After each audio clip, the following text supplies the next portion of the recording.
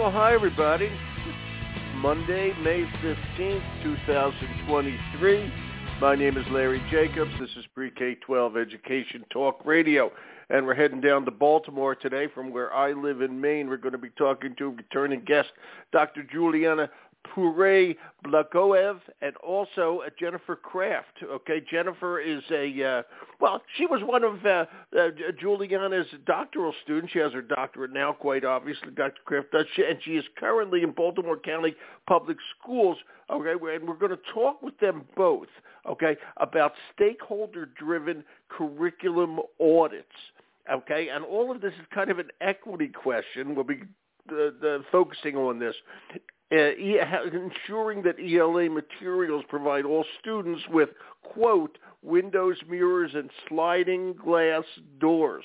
Okay, we'll find out what all that means as we talk to Juliana and Jennifer, the J ladies, okay, Jen and Juliana. All right, we're going to archive the show over at ace-ed.org. That's where everything we do is. We are the American Consortium for Equity in Education, ace-ed.org. Go over there and read our magazine, which is called Equity and Access. It's a good magazine. It's an online journal. And our awards program is also running right now. So please go over there and check that out. It's our Equity Award. You can nominate yourself, your colleagues, etc. The early bird special is up right now. Please nominate colleagues, friends, companies, whatever you want to do. See all the wonderful categories, etc. Okay, we look forward to having an even greater participation this year than we did last year, okay? And last year was just fabulous. This year we got so many nominations already coming in. We want you to. It is an independent group of judges, all right, that actually decides the winners. It's really a lot of fun, and a lot of people walked away with a lot of great honors from our Equity Awards program. Again, everything is linked over there at ace-ed.org, and please go over, check it all out. By the way, everything we do over there is free for all educators, just so you know that. We're not trying to trap you into anything. All right, let me welcome my guest, Juliana. Hi there, it's Larry. Hi, Larry. Hey, how are you, Larry? It's great to be here again. I really appreciate the chance. It's a pleasure to have you here, okay? It's a pleasure to have you here all the time, okay? All right? And by the way, I wanted to ask you before I bring Jennifer on, okay? You teach with the online mind, brain, and teaching, within the mind, brain, and teaching. And that's where sort of all your work down at Johns Hopkins kind of intersects. The mind, the brain, learning sciences, and teaching. And I want you, thank God somebody's finally using science.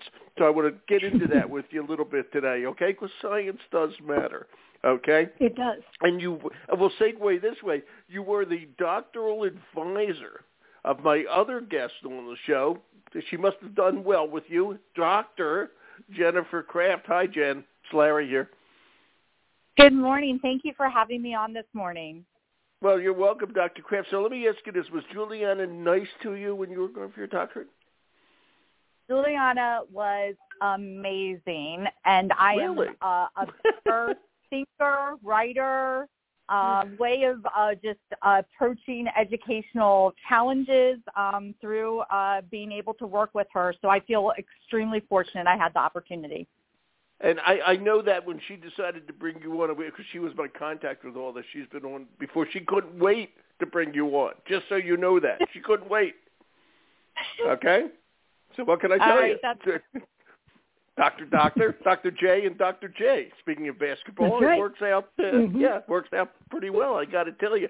And Jen, tell us what you're doing now in Baltimore County Public Schools. What are you doing now?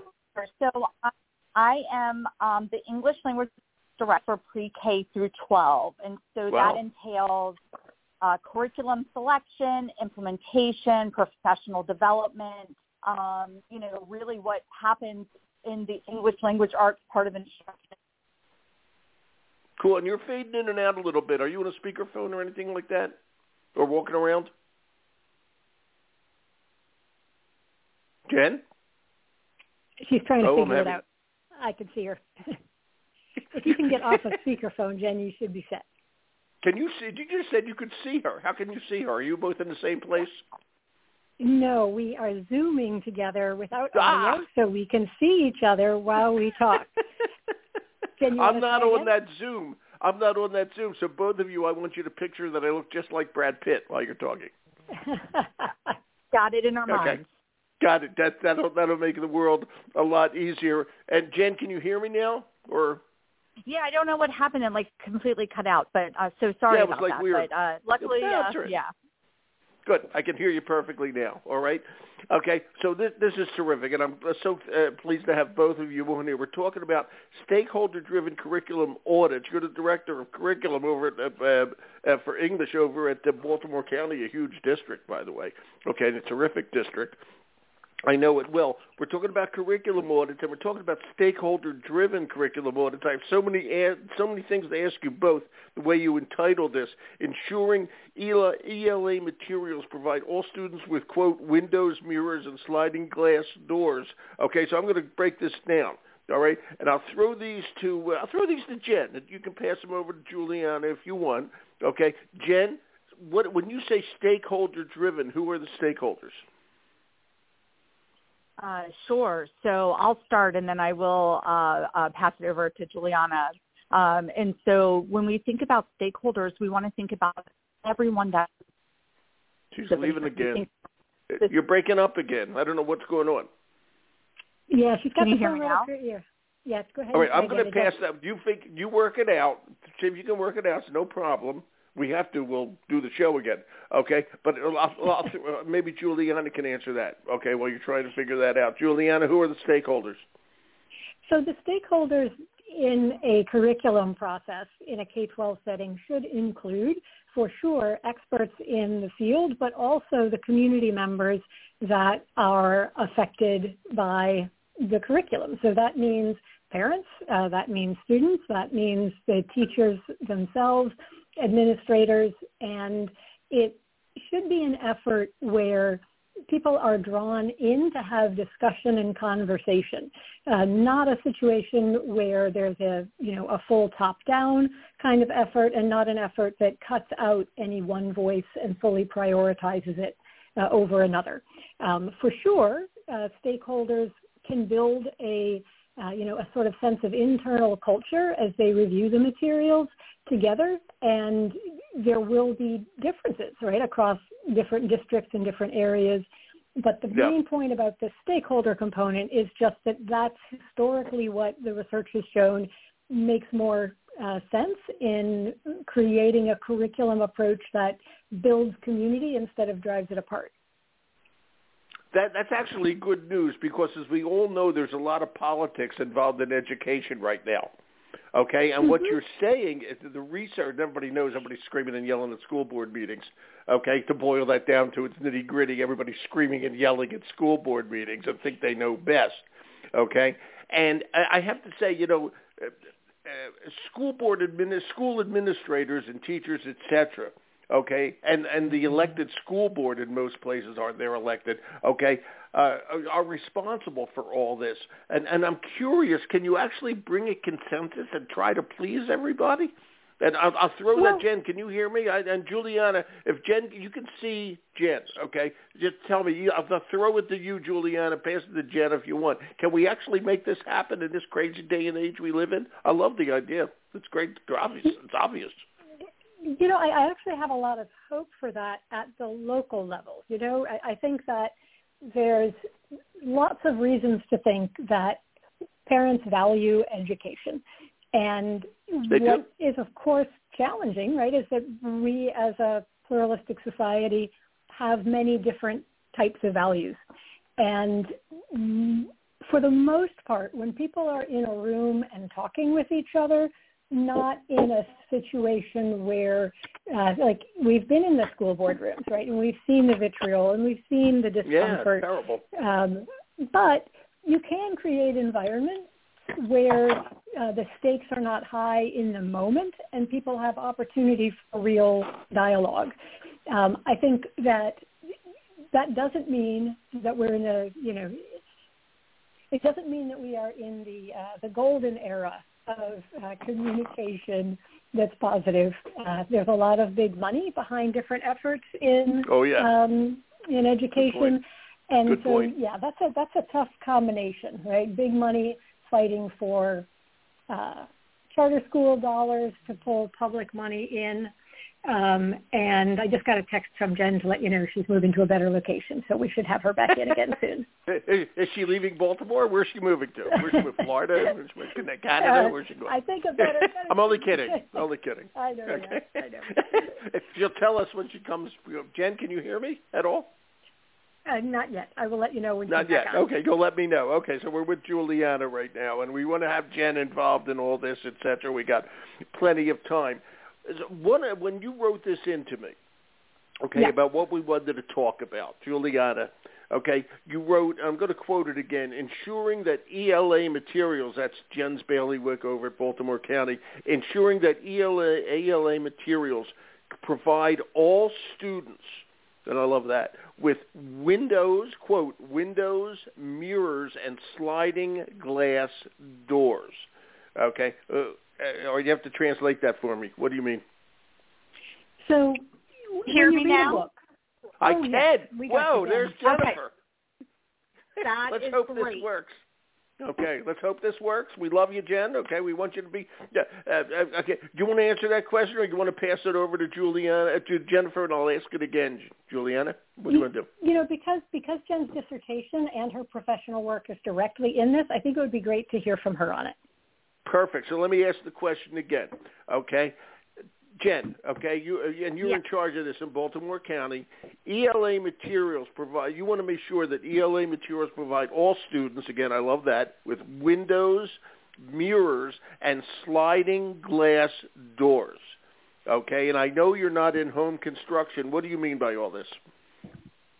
Yes, so this is so important. And so Rudine Sims Bishop in 1990 really and spent most of her research career around this idea of windows, mirrors, and sliding glass doors relating specifically to books, so that as our students are reading, are they able to see themselves? Are they also able to see others?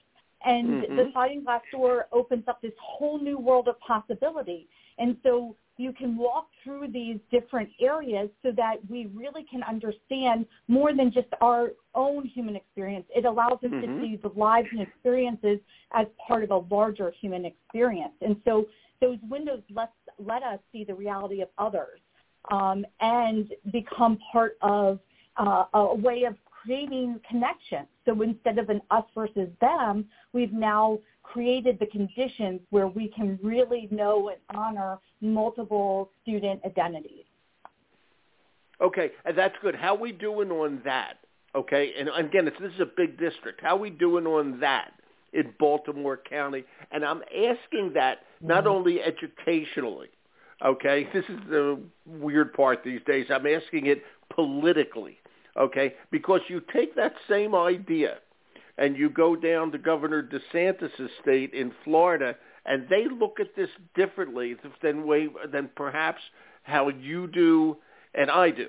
Okay, and I'm just curious, how's it working in Baltimore County, and is it working well? I'll ask Jen. I like it. By the way, I'm fully in favor. You can obviously figure that out. But yes. How's it working? So, yes, how is it working? And I think that I would say it's a work in progress. And so really, I'm going to back up a little bit, and this is actually what sparked my dissertation and topic. So in 2020, we kind of had a convergence of multiple things happening with the pandemic. We had some, racial reckoning. We had some, there definitely was, the killing of George Floyd was definitely brought that global reckoning on race and systemic racism. And so we started to really introspect what was happening.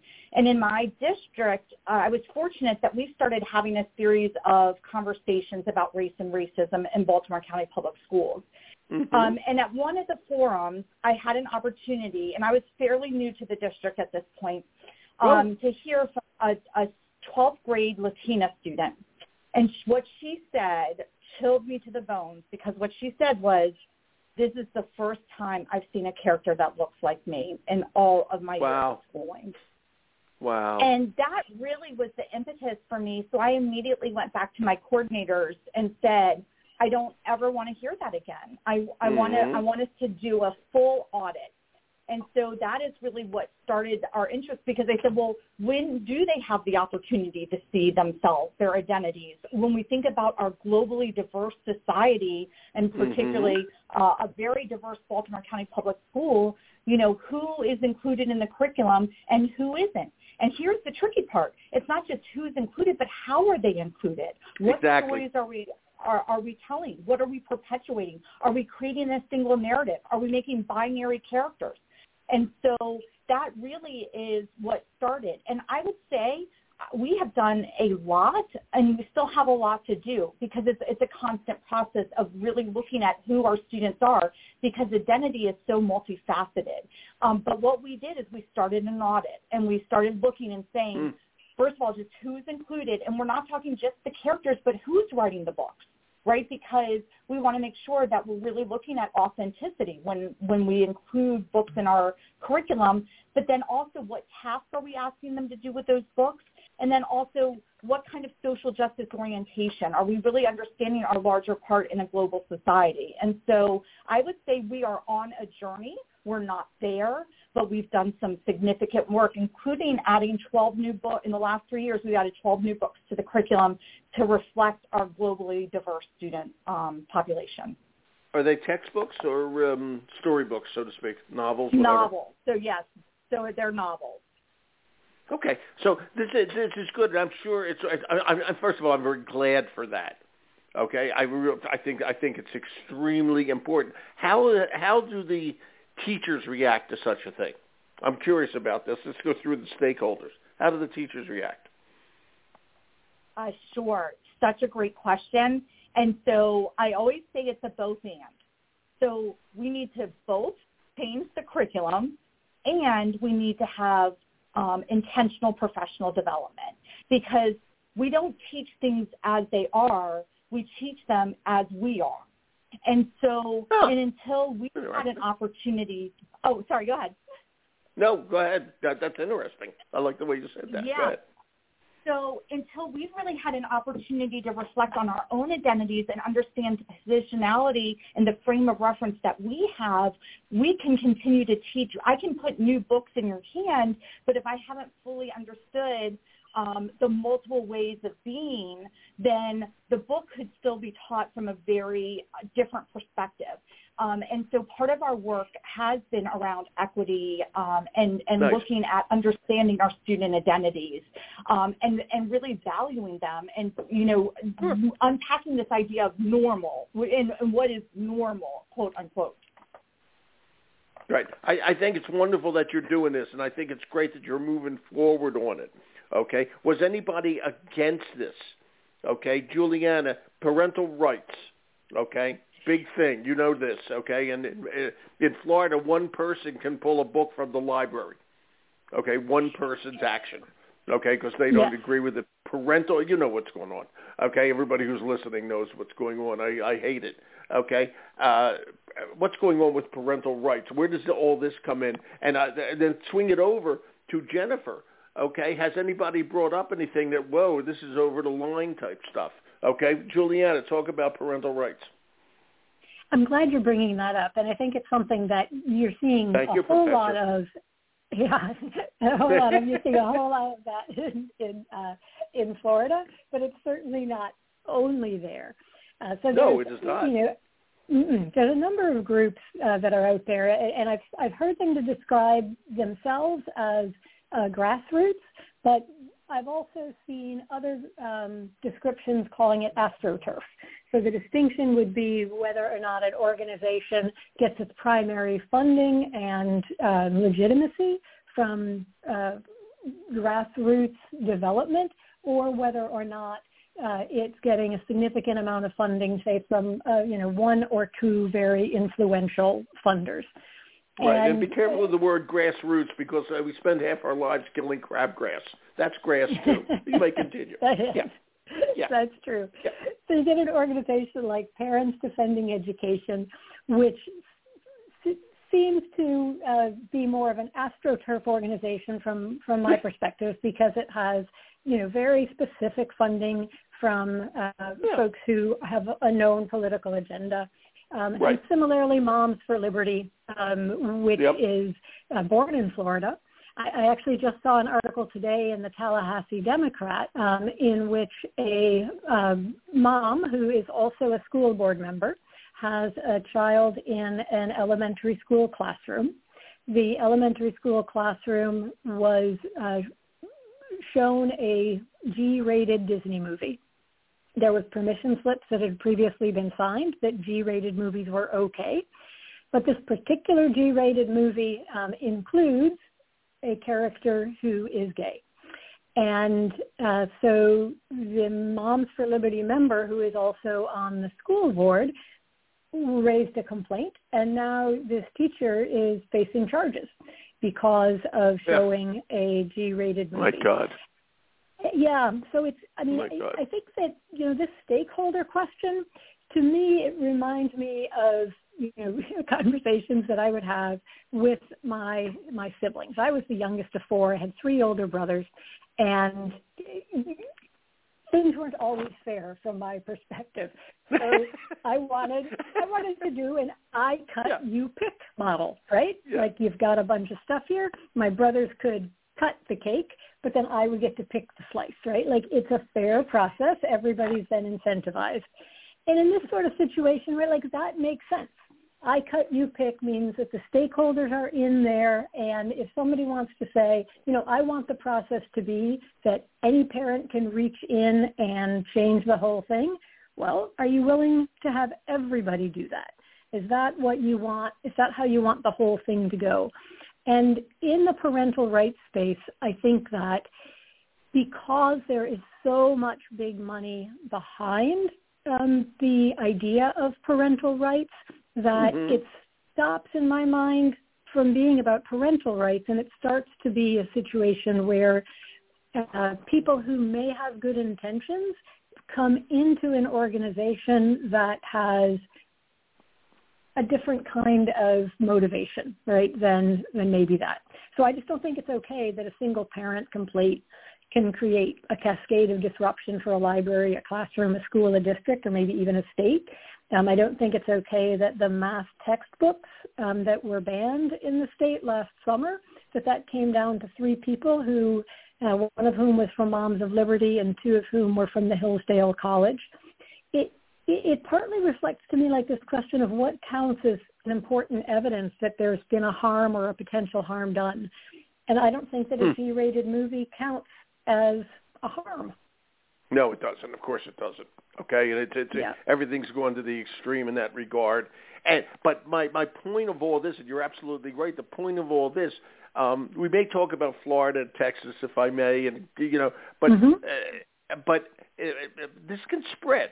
Let's put it that way. It is spreading. This can spread, and folks like Jen, when you hear all this and you look at all this, okay, what worries you about all this kind of thing, Jen?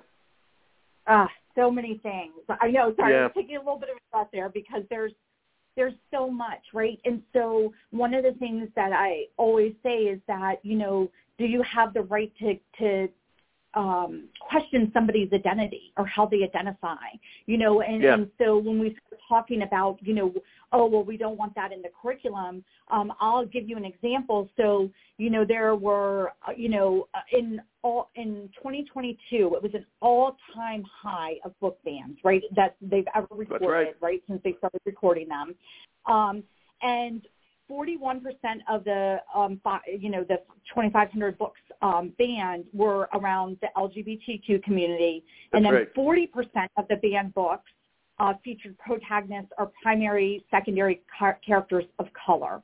And so you remember we started with windows, mirrors, and sliding glass doors, right? So what happens is when we start doing some targeted banning, it decreases that representational balance of characters and cultures. And so then we create these one-sided student reading, and we inflate what's important or what we consider normal or what's acceptable. And so as we think about our growing racial, ethnic, and gender diversity in public schools, we need to be able to read widely and not reductively. And so this really creates this distorted image. It does. By the way, in all this, I forgot to ask.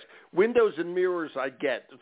And Jen, I want to ask you, what is sliding glass doors? I've lost that metaphor. What is that?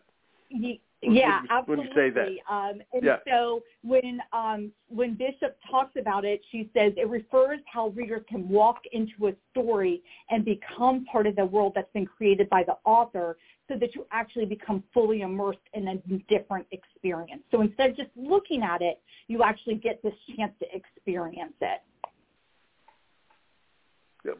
What does that mean? Help me out. What does that mean? Take that one step further. Right. And so the idea is, instead of just viewing and being like, okay, that's nice, you can actually picture what that means, sitting around the table, with those characters, understanding, really understanding that world, as opposed to sometimes we almost create these scenes where we're like, oh, that's so exotic, right? Like, oh, that's so different. But what we're trying to do is make everybody's lived experiences normal. And so the more that we can have those experiences and that you can invite them into them, then you can start to see, instead of this us versus them dichotomy, that, what is the shared human experience that we have. When you do all this, and again, you're the English, you're the ELA, the English curriculum coordinator. And as you talk to your colleagues at that level, what are they doing? What do you hear from them? You must talk to them all the time.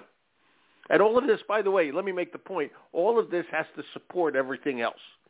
Okay? It can't just be ELA. Okay? It has to be, if I may, science and math and certainly social studies without question. What do you, as you talk about this and all the things that you build your doctorate on, and again, congratulations on that, Dr. Kraft. By the way, how long did it take you to get that at Johns Hopkins? Because had you come to the University of Larry, a much cheaper tuition, I would have given it to you in 10 minutes. How long did it take you? Oh, man, 10 minutes would have been great. Yeah, it would have been great, wouldn't it? Really, and you would save so much on tuition. We're not accredited in any other country but Czechia, but still, it's worth doing. Yeah. So it's designed as a 3-year program. It did actually take me 5 years. Remember I said I was new to Baltimore County, so I actually changed districts. And one of the unique features, the Hopkins has a lot of unique features, but one of the unique features is you do an applied contextual problem. So when I changed districts, I had to make sure that they had the same contextual problem, and it ended up being actually what we're talking about today. And so I started over, and so it took me a little bit longer. We also kind of had a pandemic in there, but you know what? I made it to the finish line. Yeah, just a minor pandemic, but you did great, man. You got the right person to help you along with Juliana. I got to tell you, that department over there at Johns Hopkins is just the best as far as I'm concerned. They're so good at what they do. It's just amazing. So you got great ideas. You're brought into Baltimore County. Go back. What about your colleagues at your level of curriculum director? Do they see what you're doing as a very positive thing? I'm sure they do. Okay. And how does it react in other areas besides ELA?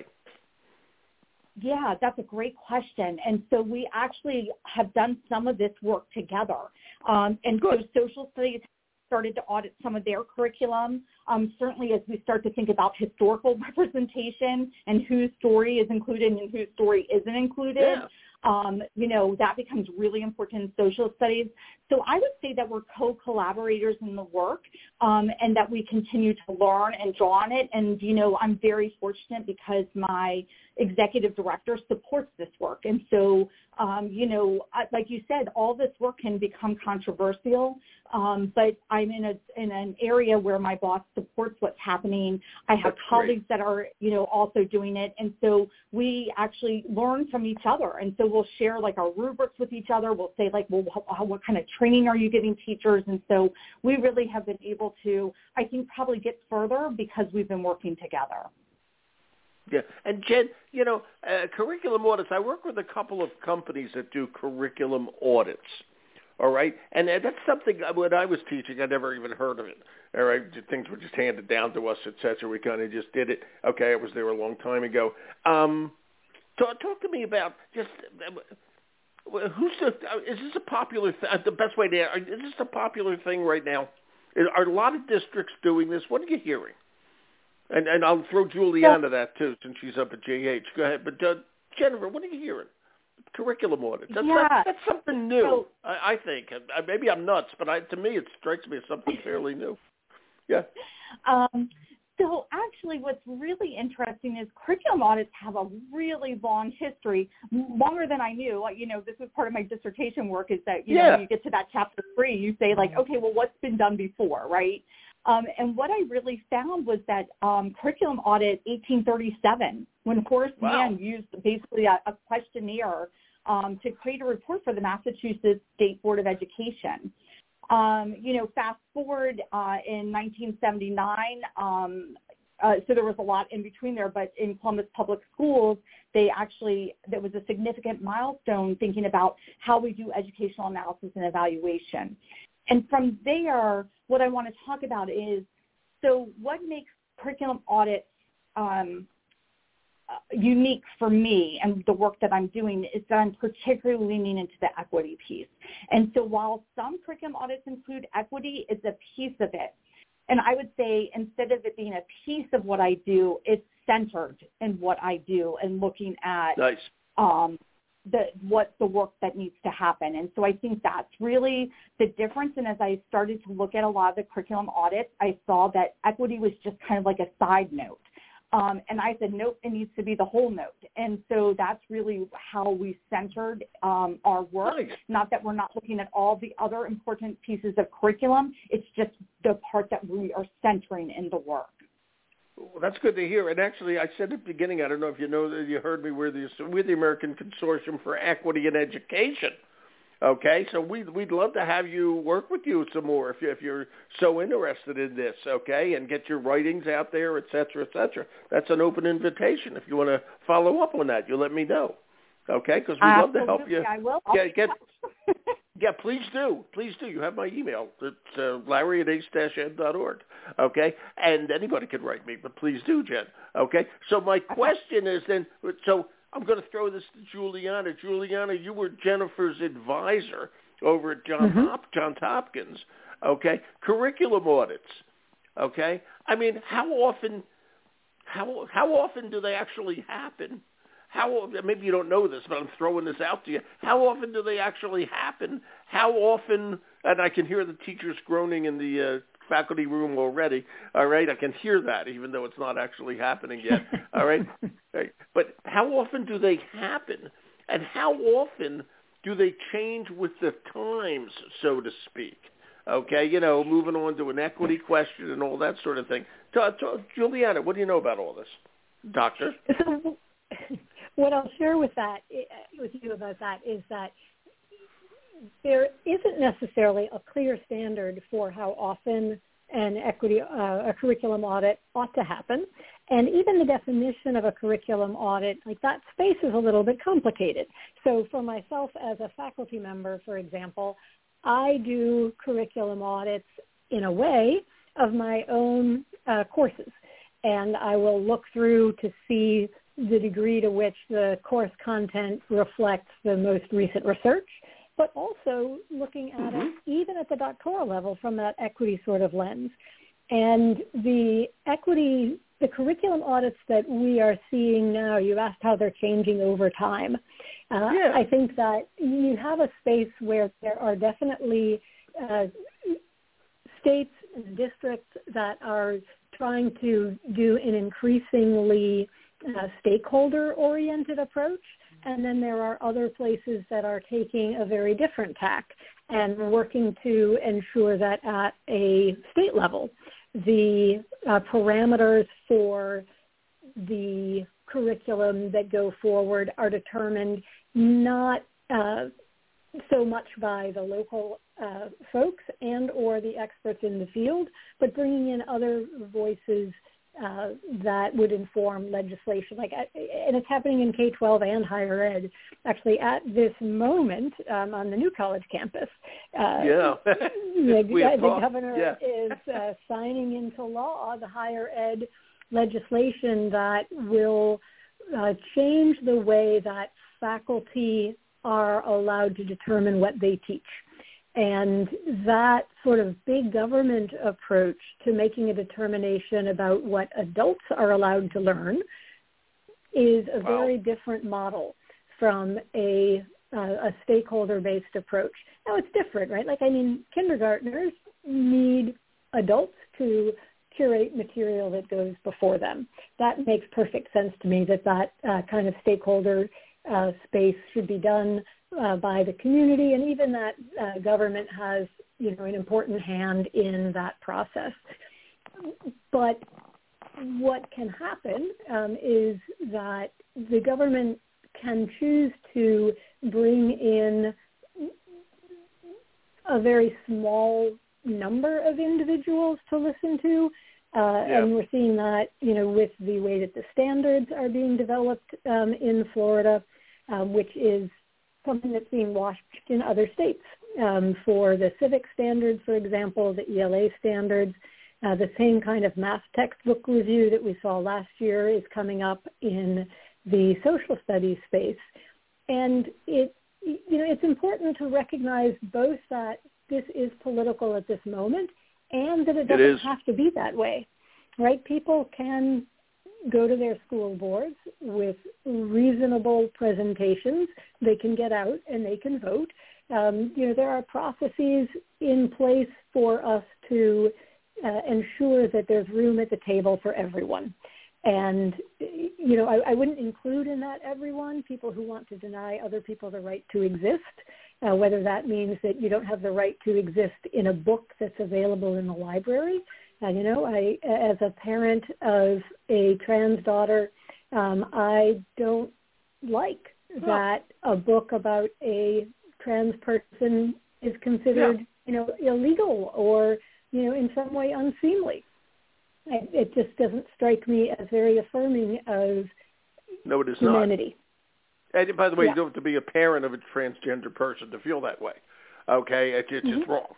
Okay, it's just wrong. That's all there is to it, and it's silly, And the ostrich, the lion doesn't care that the ostrich is hiding its head in the sand. Okay, it's still going to hit it's still going to eat the ostrich. Okay, the ostrich just won't see it coming. Okay, and that's not a good way to go through life, if I may. All right, I'm full of cliches today, but it's astounding what's going on out there, and we have to be careful. But the challenge we have in education is that we are professionals in the field of education. I got two doctors here from Johns Hopkins. Okay, all right, but the public has its great voice. If I may, the non-professional, the lay public, okay, if I may, has a great voice in education, and that's not really good. Okay, it's good because that's the way we have it set up. Okay, and the public needs to have a voice, but there's professionals out there. Okay, and we have to look at our kids and understand it not just from one single point of view, i.e. as a parent of one single child. Okay, you have to balance it among everybody. Okay, and we got to be really, really careful on this. And so where do you say that? So with all that said, Jen, where do you see all curriculum audits going? I mean, I know how you feel about it. Do you think it's all going to work out well? What do you see, Doctor? I do think it's going to work out, and I think Juliana made such a good point when she said that what we really want to do is work together, and we don't want to create a polarizing situation, right? Exactly. And so understanding that this work to be done collaboratively, which is why when you asked us about stakeholders, and I think you actually started there, I was really excited because it really is making sure that we do have all the stakeholders. So I'm going to tell you a little story. So when I started this with the curriculum audit, when I told you about my 12th grade Latina, and we started the work with our teams. So we started and we did a training, and then we did a mini audit because we wanted to make sure we had all the right tools. We understood what we were doing. We wanted to kind of, calibrate. And then we did part 2 training. We did a part 2 equity audit, and then a part 3. After finishing that part 3, within the next 3 weeks, and remember, I told you at this point I was still very new to my county. I had a team of about 22 people. Every single one came by my office at some point and said, "This has been the most valuable thing that I have done." Wow. They said things like, and I'm just going to give you a couple of examples. They said, "I can never look at a book the same way again."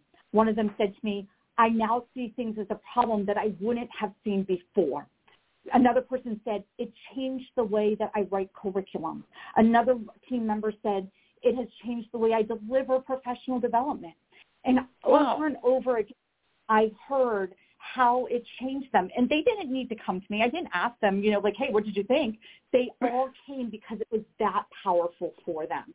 So when I say we had 100% of people that came and told me how it was life-changing, I would say that this is something that's going to stick, right? We have to figure out how to do it. And bigger than local districts, and I think it's important for local districts to do it, and I know that we don't have time to get into it today, but I'm just going to throw it out there. Let's talk about the publishing industry.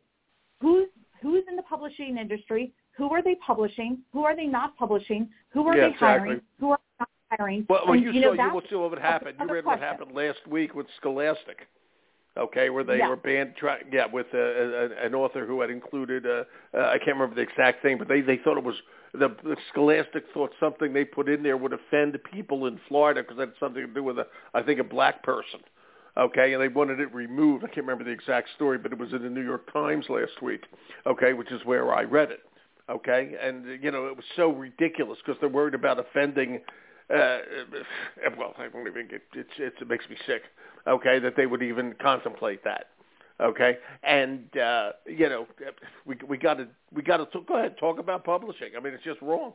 Some of it's just wrong, and there's a lot of great publishers out there. Let me say that, who are fighting this. Okay, but we got to manage that. Go ahead, talk about it. Speak. Can I jump in for 1 second on that, Jen? Sure, of course, Juliana. Yeah. Go. So, it's interesting to think about that from the publisher perspective and also the power that a single buyer can have. So we were all familiar with the word monopoly. Yesterday I learned a new word, monopsony, which is a market structure where there's, a single buyer who has an enormous amount of power. And it turns out that Florida is one of the only states, if not the only state, that is,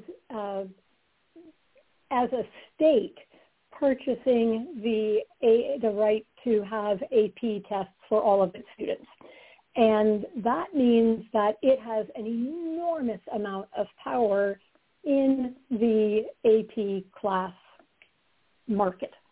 And so when DeSantis comes and says that he's uncomfortable with a course on African American history, that's a financial pressure on the AP curriculum producing community. And that power of a monopsony, when a given government in a given state has that power, it changes the landscape of what the rest of the whole country can access. And that's a very different kind of phenomenon than we've seen in the past.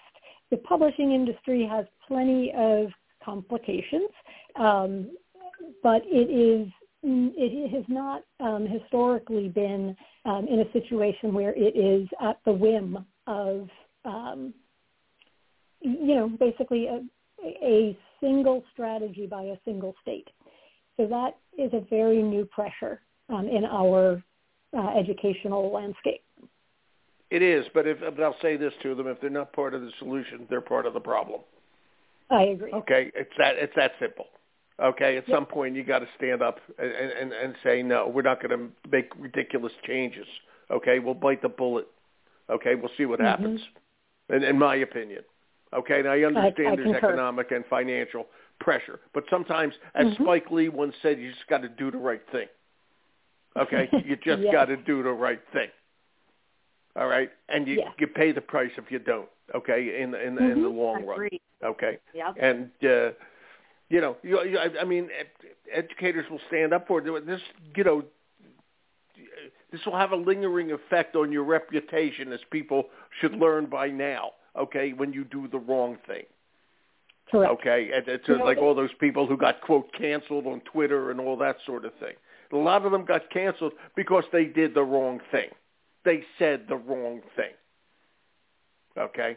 You don't do that. You just don't do it. You know, and it's just, they got to stand up for what's right.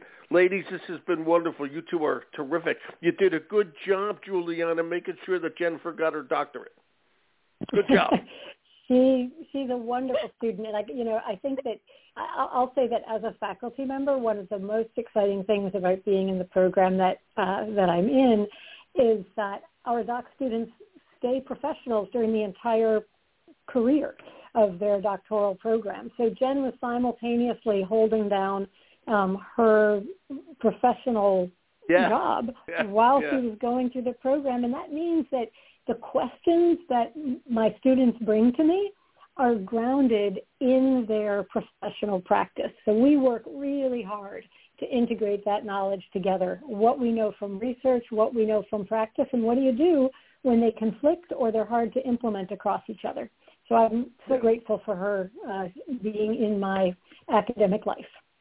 Oh, that's so nice to say. And Jen, you could have come to the University of Larry, the 140-word doctoral thesis, 140-character doctoral thesis on Twitter, but you chose Hopkins for some reason. Okay, so, what can I tell you? But I think that doctorate will work for you. Congratulations. That's wonderful. And it sounds like you got a great job. They're lucky to have you. I do. Thank you for having me. This was wonderful. It is, and please take me up if you want to write some stuff for us, and we'll get it in the magazine or up on the website. We'd love to share your thoughts. Please, don't hesitate. All right, I will. I'll reach out. Good enough. We'd love you to reach out. We will respond. Thank you, the doctors J&J. We appreciate it. Thank you. Terrific. Thank you so much. Bye. Thanks. Bye. Bye-bye. Thanks. That was from Johns Hopkins. Okay, Dr. Juliana Pare-Blogoev. Okay, and also, actually I pronounced that wrong, Blogoev. Okay, and also doctor from Baltimore County Public Schools, Dr. Jennifer Kraft. Okay, they're great. Okay, good stuff and important stuff and thought-provoking stuff. We'll archive at ace-ed.org. Hey, everybody, thanks for listening. I'm Larry Jacobs. See what we do over there. It's all free for educators. And join our awards program. We'd love to have you participate.